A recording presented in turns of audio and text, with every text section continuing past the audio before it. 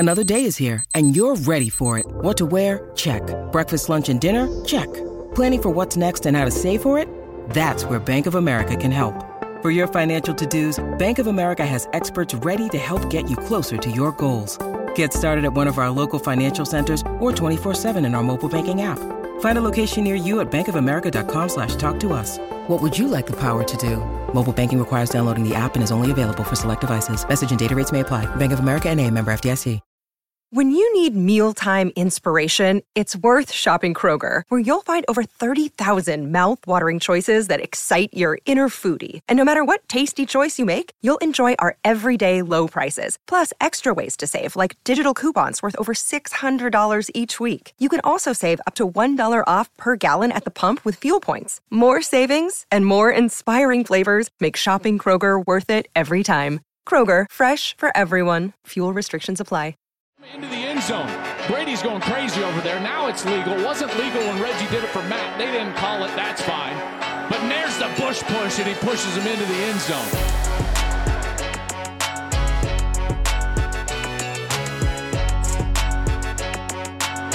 What's up, everybody? Oh, let's get all set up for a big old week 2 in college football. How are you? I'm Joel Klatt. This is the Joel Klatt Show, and I'm glad you're here. Thank you for being alongside here. You can follow me on Twitter at Joel Klatt. If you don't know, this is a new podcast. This is only our 3rd podcast, and if you have not listened to the first 2, folks, you got to go back and download them and listen to the first couple of pods, because we had all sorts of discussion about everything in college football. So, Ohio State fans, get back there to episode 1. We broke down everything that just took place against Notre Dame, why it was good for Ohio State to win in the fashion that they did. Talked a lot about Georgia and their dominance. Stetson Bennett, my thoughts on him, why he deserves more respect. That's in the first episode. The Utah loss to Florida, obviously, and then college football expansion. A lot of thoughts on that. So if you want to listen to any of that and in kind of an expanded version, go back and listen to podcast number 1 here at the Joel Klatt Show. And then yesterday, we had our second release. Michigan fans, definitely go check that one out. A lot of thoughts on your key quarterback situation, Cade McNamara and J.J. McCarthy. OU fans, you got to get back there and listen to that one. Download that one, because I told you exactly what I think about Brent Venables and what could be a great fit at Oklahoma, and why I think Oklahoma is still the best team in the Big 12. Also, some fans, fan bases around college football that probably woke up Sunday or even went to bed Saturday night and they were like, I don't know what to think about my performance. And even Sunday night with LSU, and then even Monday night with Clemson. And so a little fans, Iowa, Penn State, Utah, LSU, Clemson, get back there, listen to episode 2 of the Joel Klatt Show, and download it. And I think you're going to gain some insight. Thank you for being here today. I can't wait for this. This one's going to be a look ahead, all right? So the Thursday episode of this show every single week is going to be a look ahead to the weekend. So this is going to be a nice preview for what we're about to see here in week 2 of college football. And if you're listening to this, you're a college football fan. And so you know that this is a very light slate of games. However, there's a biggie. Big noon Saturday. We got the biggest game of the weekend, folks, and I cannot wait to get down to Austin and check this one out. Alabama, number 1 in the country, best program in college football, and Texas. And I could not be more excited for this ball game. So here's what I thought I would do. Since I'm calling the game, and it's kind of a light slate of games, throughout the weekend, I wanted to just give an in-depth look. I've got my charts right here. I got my boards. These are kind of my study boards for the course of the week, and I've got them right here. And I'm going to take you through each team generally, and then each unit of each team, and give you everything that you need to know about both Alabama and Texas and how it relates to this matchup. So let's dig in, okay? Shall we? Let's start with kind of an overarching, big picture, pull yourself back a little bit. Texas football, the Longhorns. What does Saturday mean for Texas? Well, I don't think it could be a bigger day for Texas. And the reason is because Texas feels like they have gone all in. They've got the guy that they really feel can bring them back to prominence in Steve Sarkisian. They've had good recruiting classes. They've invested a lot of money into this program. They're at the cutting edge of NIL. You know, Bijan Robinson has Dijon mustard. It's like the perfect NIL deal of all time, other than the coldest with his air conditioning deal. But this is a huge day for Texas because it's going to essentially act as a mirror. All right, not because they are like Alabama, but because Alabama is the mirror of college football. They will reflect back to you exactly where you stand in relation to where you want to be. That's why it's so big for Texas. There's no escaping the reality of what's going to happen on Saturday. You're going to face the preeminent program in college football. And there is no running and hiding for what is reflected back to you Saturday at 11 Central at your home stadium. No running from it.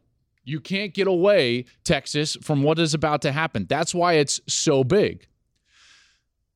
In a lot of respects, what happened in week 1 is a bit of a big caution flag for Texas. Because guess what you don't want to be? You don't want to be Oregon of week 2 that falls woefully short of one of those mirror-style measuring stick games. You don't want to be Oregon.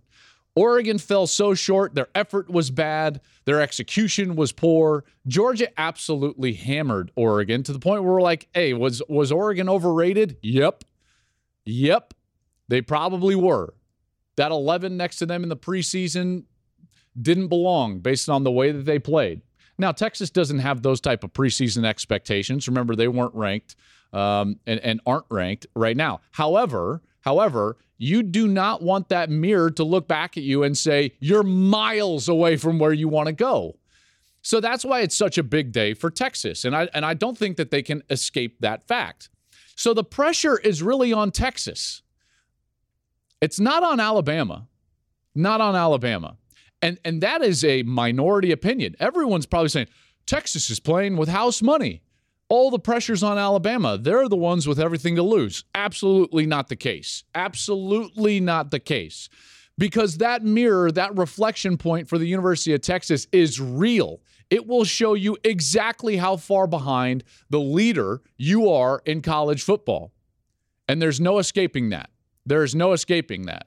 Meanwhile, let me tell you why there's no pressure on Alabama. Because Alabama already operates under an immense amount of pressure that they put on themselves. Let me explain. If you take a 30,000-foot view of Bama and you say, like, what makes Bama so great? Obviously, they've got great players. Yes, certainly. They've got a great coach. Yes, certainly. But what is it? What is it about the process that allows them to play at such a high level on a week in and week out, year in and year out basis? And I believe it's the standard with which Nick Saban holds everybody accountable. That is not a new opinion. But when you talk with people around college football, in particular guys that have coached with Saban or played with Saban, they will tell you that every single day when the sun rises, it's a reckoning. A reckoning, folks. You cannot fall short of the standard at Alabama. And it doesn't matter if you're the quarterback, Bryce Young, if you're the second string and third string defensive tackle, if you're on the scout team, it doesn't matter if you're the wide receiver coach, the offensive coordinator, the defensive coordinator, the support staff, you're in the operations department, you're in the recruiting staff. It doesn't matter if you're part of training table. There is a reckoning for everybody in the Alabama building. And that reckoning is a standard by which Nick Saban holds everybody accountable. But here's the best part about the process at Alabama. They never have to adjust because it's very simple. If you do not reach that standard, then you are no longer there. That's why it's such a unique place, guys. All right? That's why it's so unique. If you don't reach the standard, you are no longer there.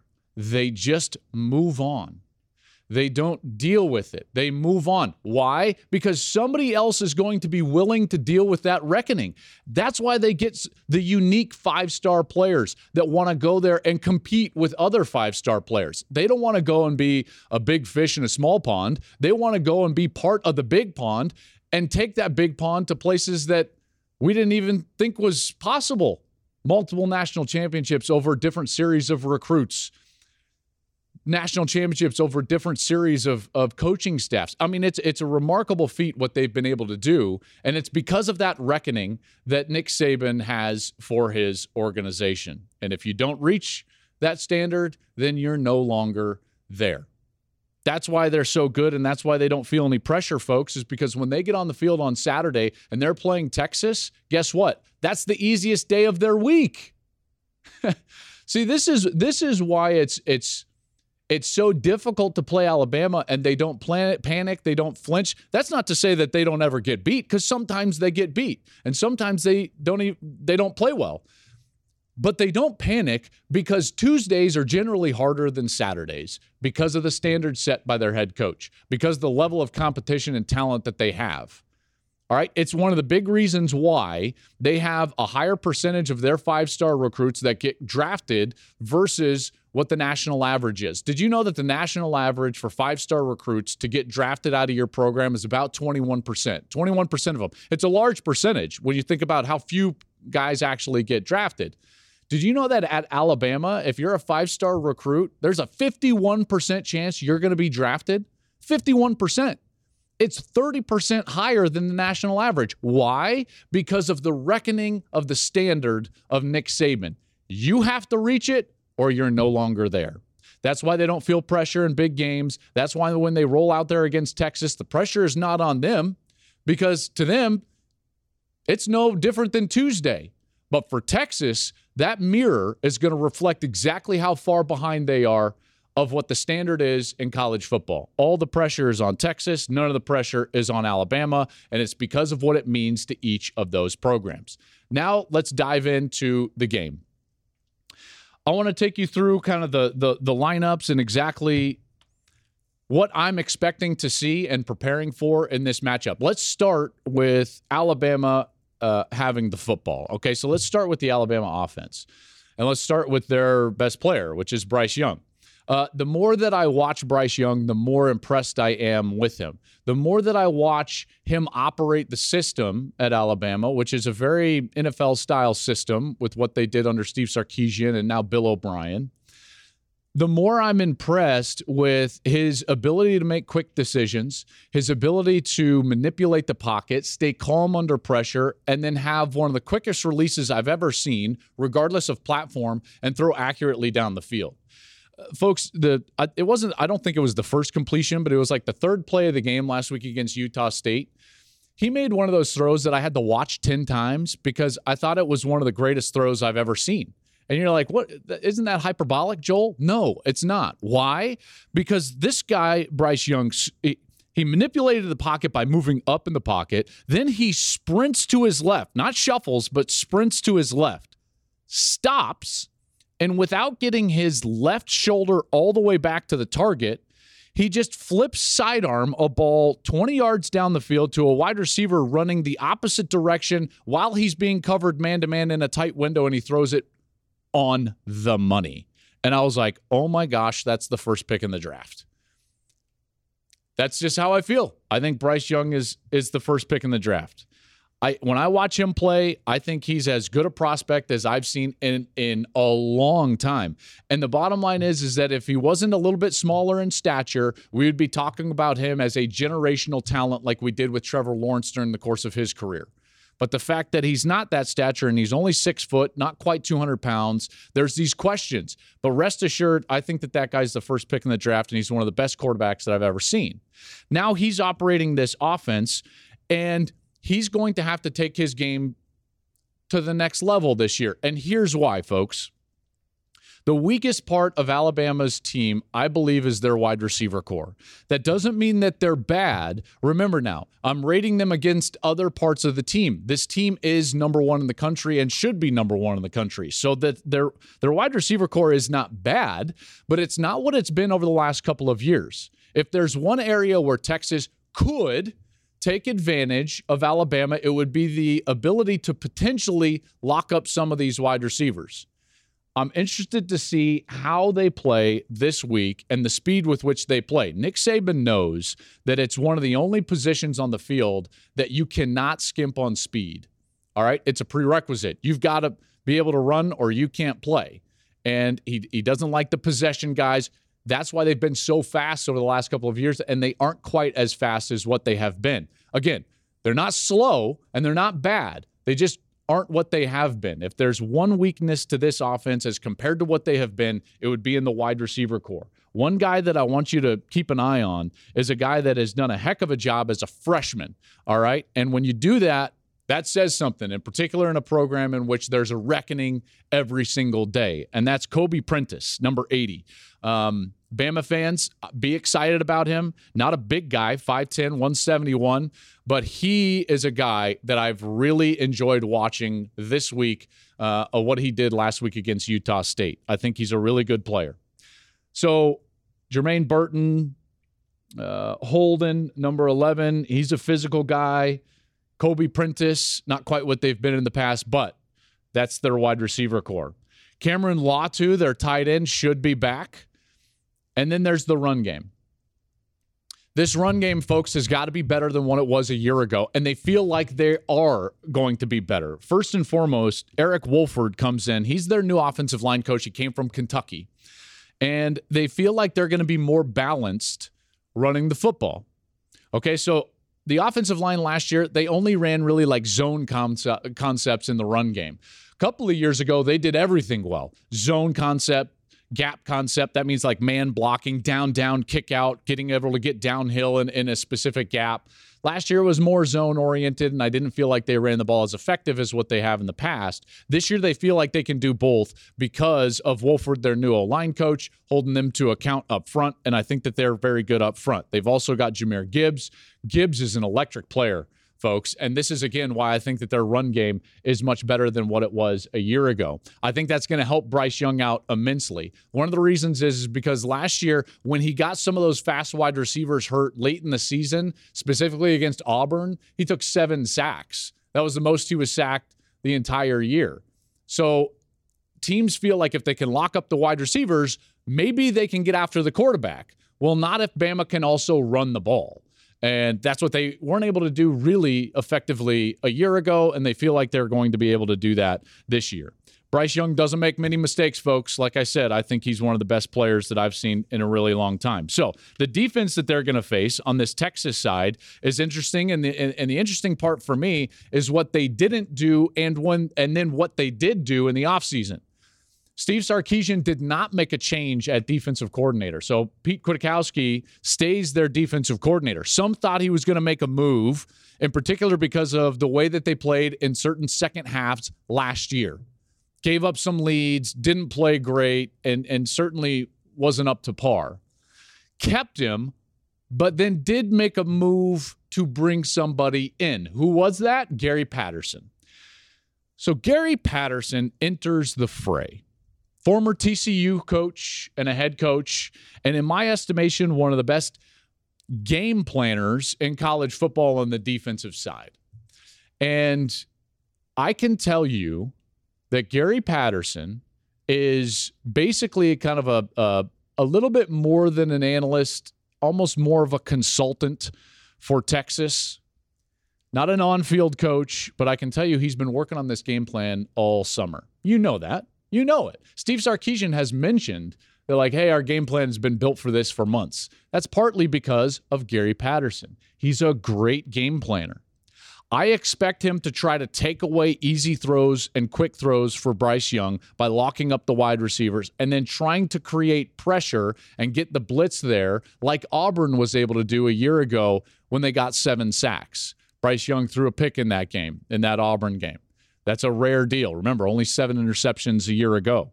So the players that Gary Patterson and Pete Kwiatkowski are going to be leaning on are guys that have some experience, not a ton of experience, and let's face it, Texas fans are kind of ho-hum about. I think their best player on their defense is DeMarvion Overshown, their linebacker, number 0, and he's got to be great. If they're going to stay close in this game, Overshown's got to be great.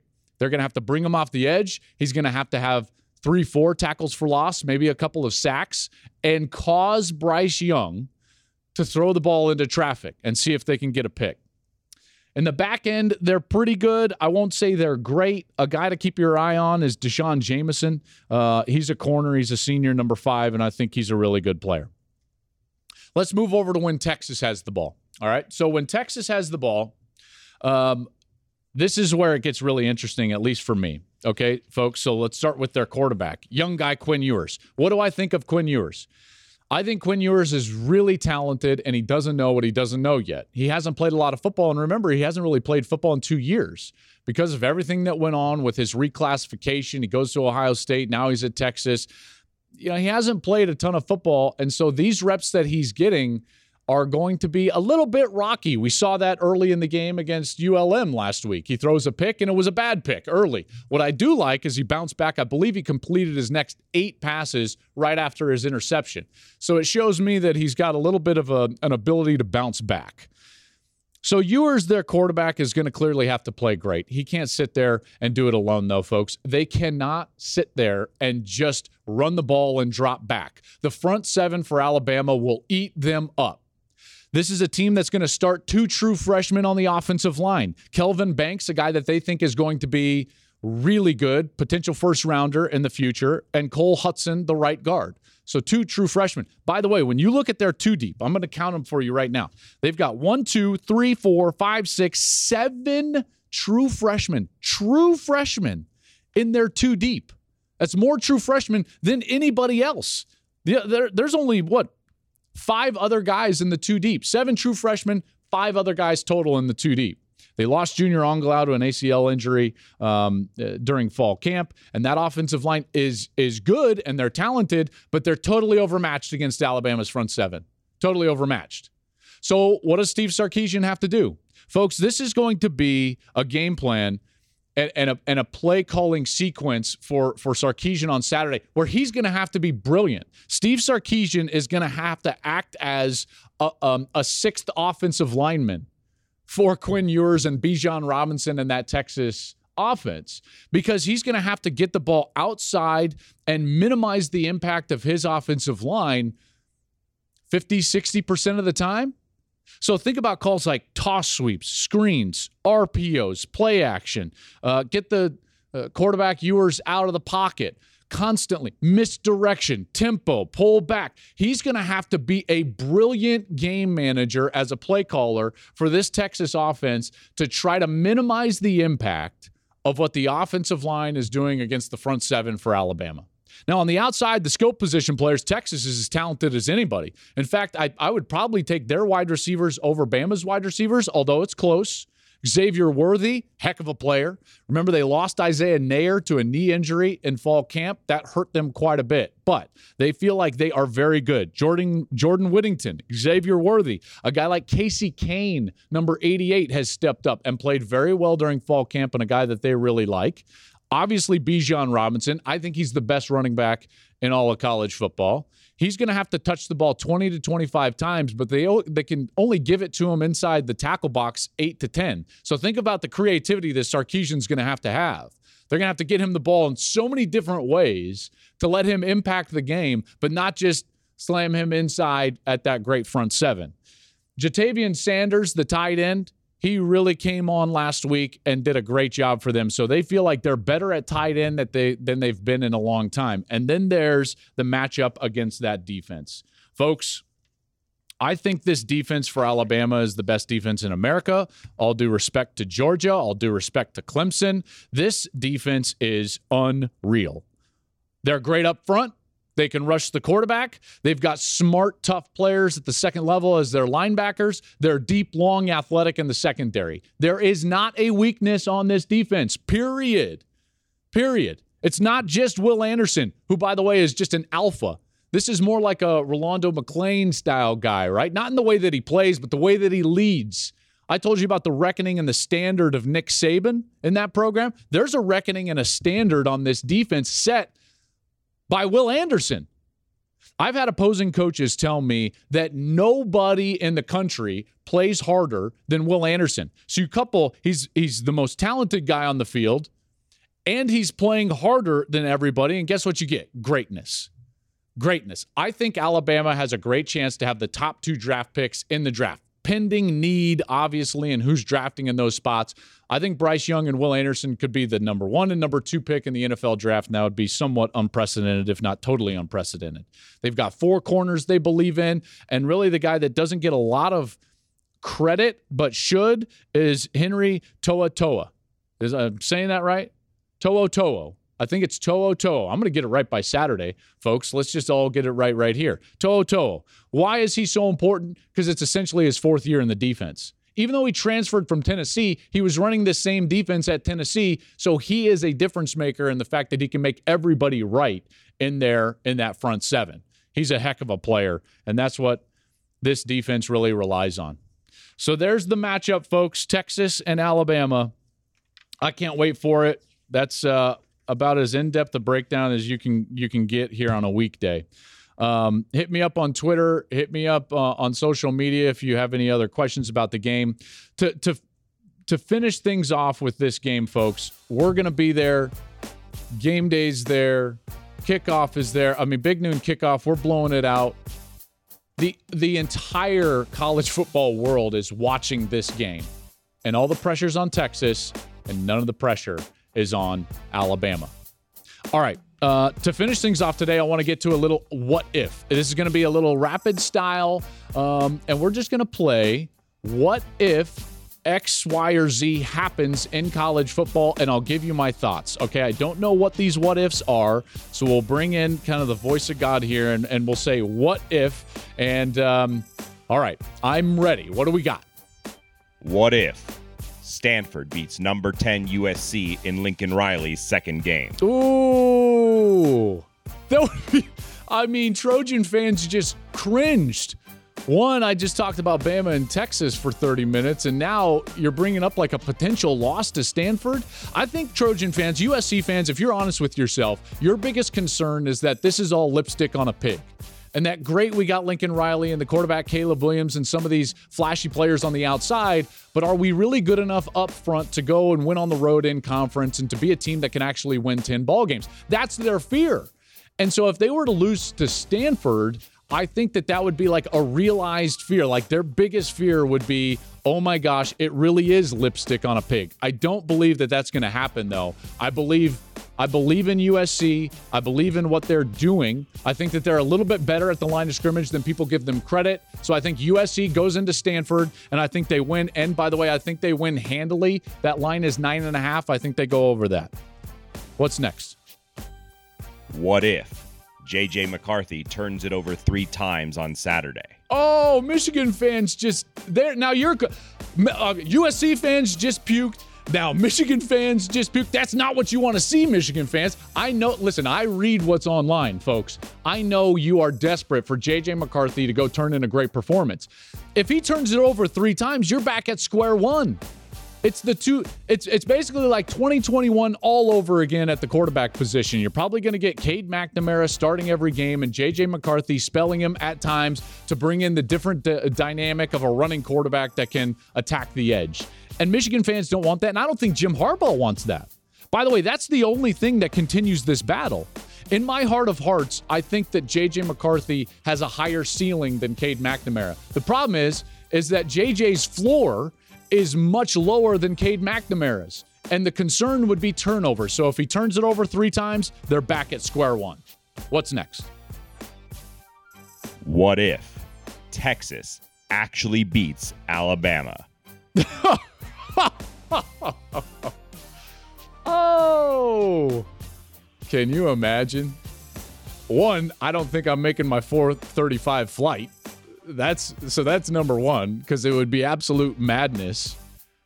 I mean, if Texas wins, I mean, I guess there's only one thing. If Texas wins, then I guess you would say that Texas is back. Folks, thanks for listening today. You can follow the show at Joel Klatt Show. All the social medias out there. Is that how the adults say it? Twitter, Instagram, Facebook. You can follow me on Twitter at Joel Klatt. I'm on Instagram at Joel_Klatt. All of this content out there. I cannot thank you enough for being a part of this show by listening and then engaging with us.